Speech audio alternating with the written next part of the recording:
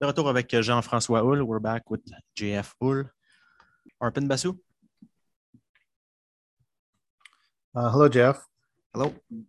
Remember the last time we spoke to you, you talked a lot about a coach's role in building relationships and knowing the person and what have you. I understand in this environment that's a bit more difficult because you don't even know what your team looks like yet, but there are some players here that you will in all likelihood be coaching this season, and others who you hope to be coaching in future seasons. So how do you approach a camp like this from that perspective in terms of building for the first time, starting to build those relationships with your players? No, I think it's great. It's a good question. Actually, last night at the dinner, instead of sitting with the coach's table, we decided to mingle with the players, and each coach sat at a different table, try to get to know players.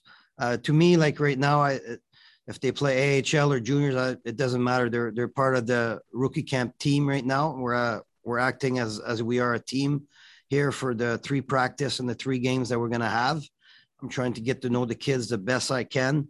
Small talk here or there. I've been looking up where they played, where they're from, try to strike a small conversation while you skate around or at a meal time or when you see them in the hallway.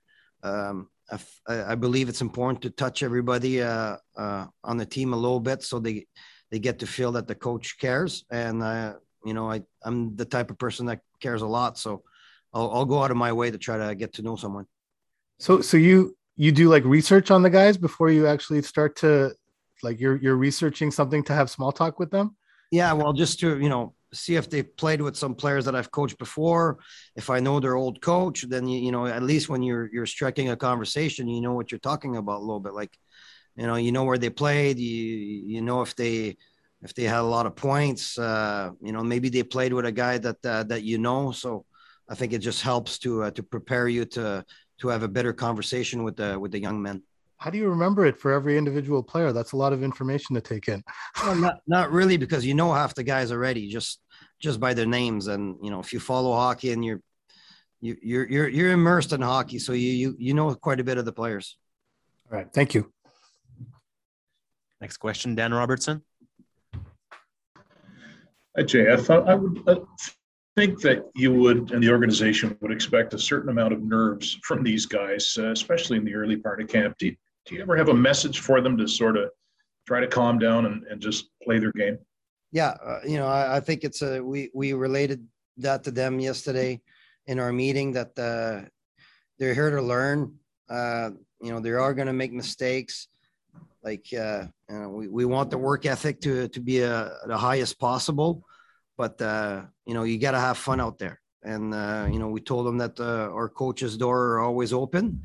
There's no stupid questions. If you want to come in and talk about something, you come in. Our door is open.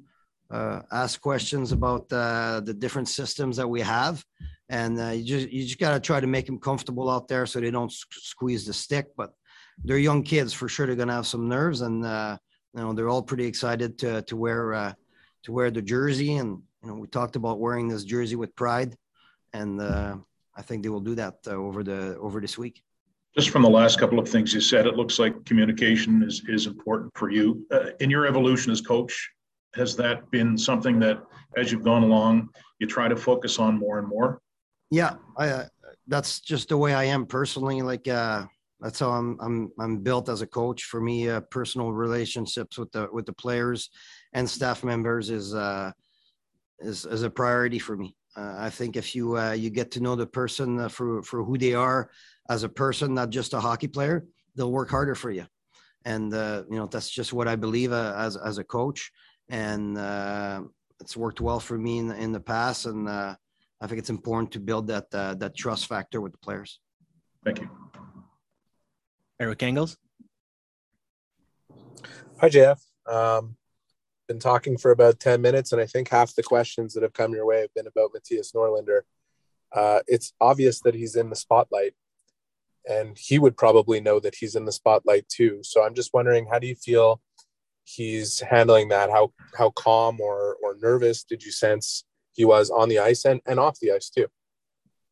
He's actually, to me, seems really, really well grounded, and I'm sure he is aware that there's some attention on him. But, if you want to play here for the Montreal Canadiens or anywhere in the NHL, it comes with it. So I think he's pretty comfortable with it right now. It's not easy at times when you're a young man and you feel a little bit of pressure, but it's part of our business. And I think he's aware of that. And he's been pretty good so far. He talked a lot himself about wanting to make the big team. That's why he's here. There's been a lot of discussion over the last few weeks, especially with what happened with Kotkaniemi, about development and not wanting to rush prospects and making sure they have enough time to develop at the lower levels. At the same time, do you think it's important for players to feel when they come to a rookie camp or a training camp or whatever it is, that they have a real chance to make a name for themselves and go to the next level if they prove ready? Well, I think rookie camp is the start of everything. It's the start of the hockey season. It sets the tone for the organization, and that's where a young player like Norlinder could make a name for himself above and beyond what he already has. So these rookie camps are very, very important for a lot of players. All the rookie camps I've been part, there's always been surprises. There's always been players that flourish and come to the top. So, hopefully he has a good week and he could show the people here in Montreal that he may be ready for a spot. But like I said, only him will decide if he can make it or not. Sometimes it takes a little longer. Sometimes it takes time. You need to mature into becoming a pro, especially at the NHL level, but every player is different. Stu Cowan, you're up. Hey, Jeff, obviously a big day for these young guys getting on the ice. I imagine a big day for you also. I'm just wondering what was going through your mind driving to the rink today, and what's it feel like wearing that Canadiens tracksuit? Oh, it's great. Like I told the players yesterday, you wear this the jersey with pride. It's a great organization. I was very proud this morning. My staff and I had some great meetings the last couple of weeks to get everything prepared. Practice plans, videos, and stuff like that. So it was nice to get on the ice and do a little bit of hockey instead of just doing computer and video. So it was nice this morning to be able to go on the ice with these young players. I know Carey Price was on the ice after you guys. There's a few other of the regular Canadiens players around the facility. What kind of an impact do you think that might have on these rookies, if indeed they do see these guys walking around here? Well, that's, it's priceless for those young for those young guys. I mean, they're, they see role models of when they were kids walking around, and those players are very accessible. Like, they're always willing to talk about, their career and how they made it and how they, it's nerve wracking for the young guys, but they're one step away from that now. They come to a rookie camp and anything can happen. They could get the invites, could get a contract for AHL, NHL, ECHL. I mean, it's a great opportunity for them, and I think they have to immerse themselves in it and try to learn as much as possible and have an open mind to learn. That's it. Last question, Amy Johnson.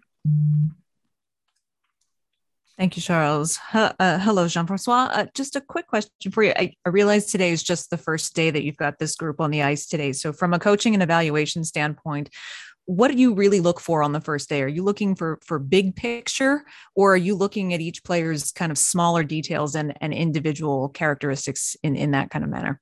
I think smaller details. I think as a coach, you put a practice plan together and you want everything to flow well and get good energy into the practice. But as the practice goes, you try to focus on some players and see the little details of the game and see if they listen to what you talk to. And we had a video presentation before the practice and we asked certain players, all the players, to do certain things. And you try to mental note to see which players do what you asked and see if they execute what you ask. So that's kind of a fun part of the coaches. And after the practice, we meet as coaches and, we could talk about, hey, this guy did this guy did that. So it's always fun to evaluate players on the individual basis. And just finally, again, it's of course just the first day of seeing these guys on the ice. Did anyone seeing the skill out there? Did anyone pleasantly surprise you, or did the group basically meet your expectations? Yeah, I think the group as a whole met the expectation. I was surprised actually for some of those guys I haven't played in a year. Obviously they skated in the summer, but a lot of those guys haven't played very much because of COVID. So it was nice to see how high the tempo was. And, a couple of times I thought maybe we should calm them down because they were excited to be out there. And it's fun to see a group that's, excited to get out there and skate. If anybody impressed me, I'd say Harvey Pinard was pretty good the first few drills I looked at, but as a whole, I think the whole team I thought skated well today. Merci, JF. Merci. Thank you, Amy. JF, un gros merci pour ta dispo. Merci à tous les membres des médias. On devrait envoyer les enregistrements des disponibilités médias sous peu. Donc, merci et bonne journée à tous. Merci.